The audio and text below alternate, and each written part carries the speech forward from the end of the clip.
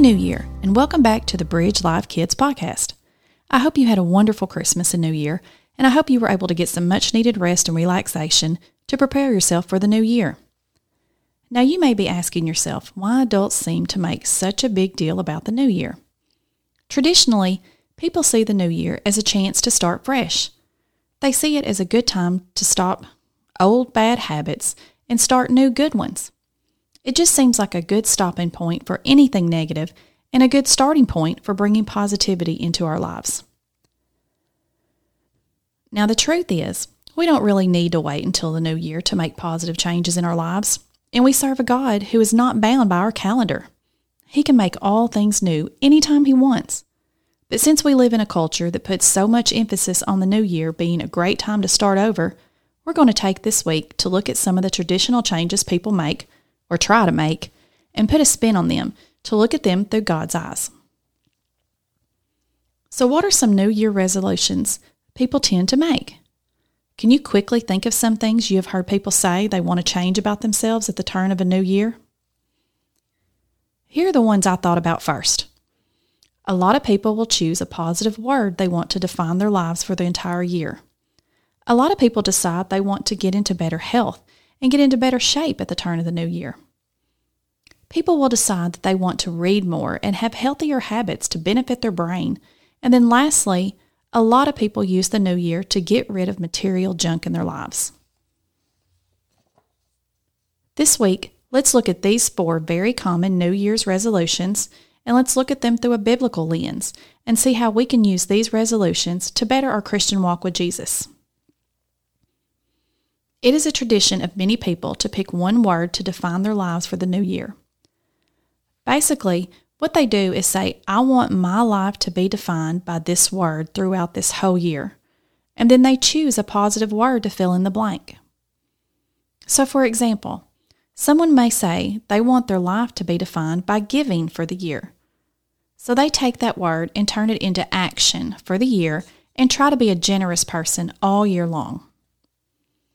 So how can we take this traditional New Year's resolution and line it up with God's Word? I actually think this one is pretty easy to look at through a biblical view, because the Bible is full of words God used to describe what a godly person should be. The first thing I think about when I think of words you could use to define your life in the new year are the fruits of the Spirit. Galatians 5:22 and 23 say, But the fruit of the Spirit is love, joy, peace, forbearance, kindness, goodness, faithfulness, gentleness, and self-control.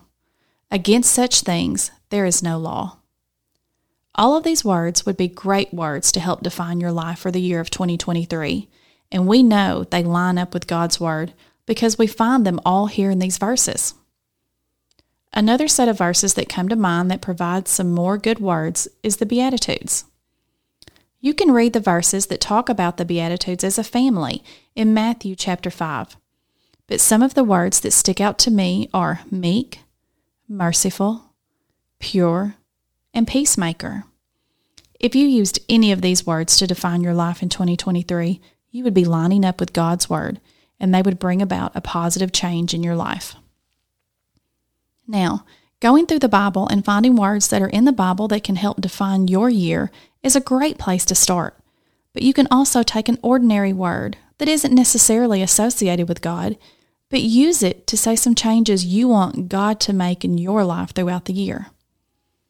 For example, I heard a lady say last year that her word for the year was excavate, which basically means to dig up. Now, when you hear that word, you don't think of the Bible. In fact, that word makes me think of a construction site. But for her, she wanted God to dig up or excavate bad things in her life that she needed to get rid of, and positive things that were right in front of her that she was overlooking. Have you ever heard of this New Year's resolution before? Do you think picking a word to define your year is something your family would want to do as a New Year's resolution? Do you think this resolution would be a positive thing for your family or yourself personally? If you had to choose a word that you would want to be your motto for the rest of the year, what word would you choose?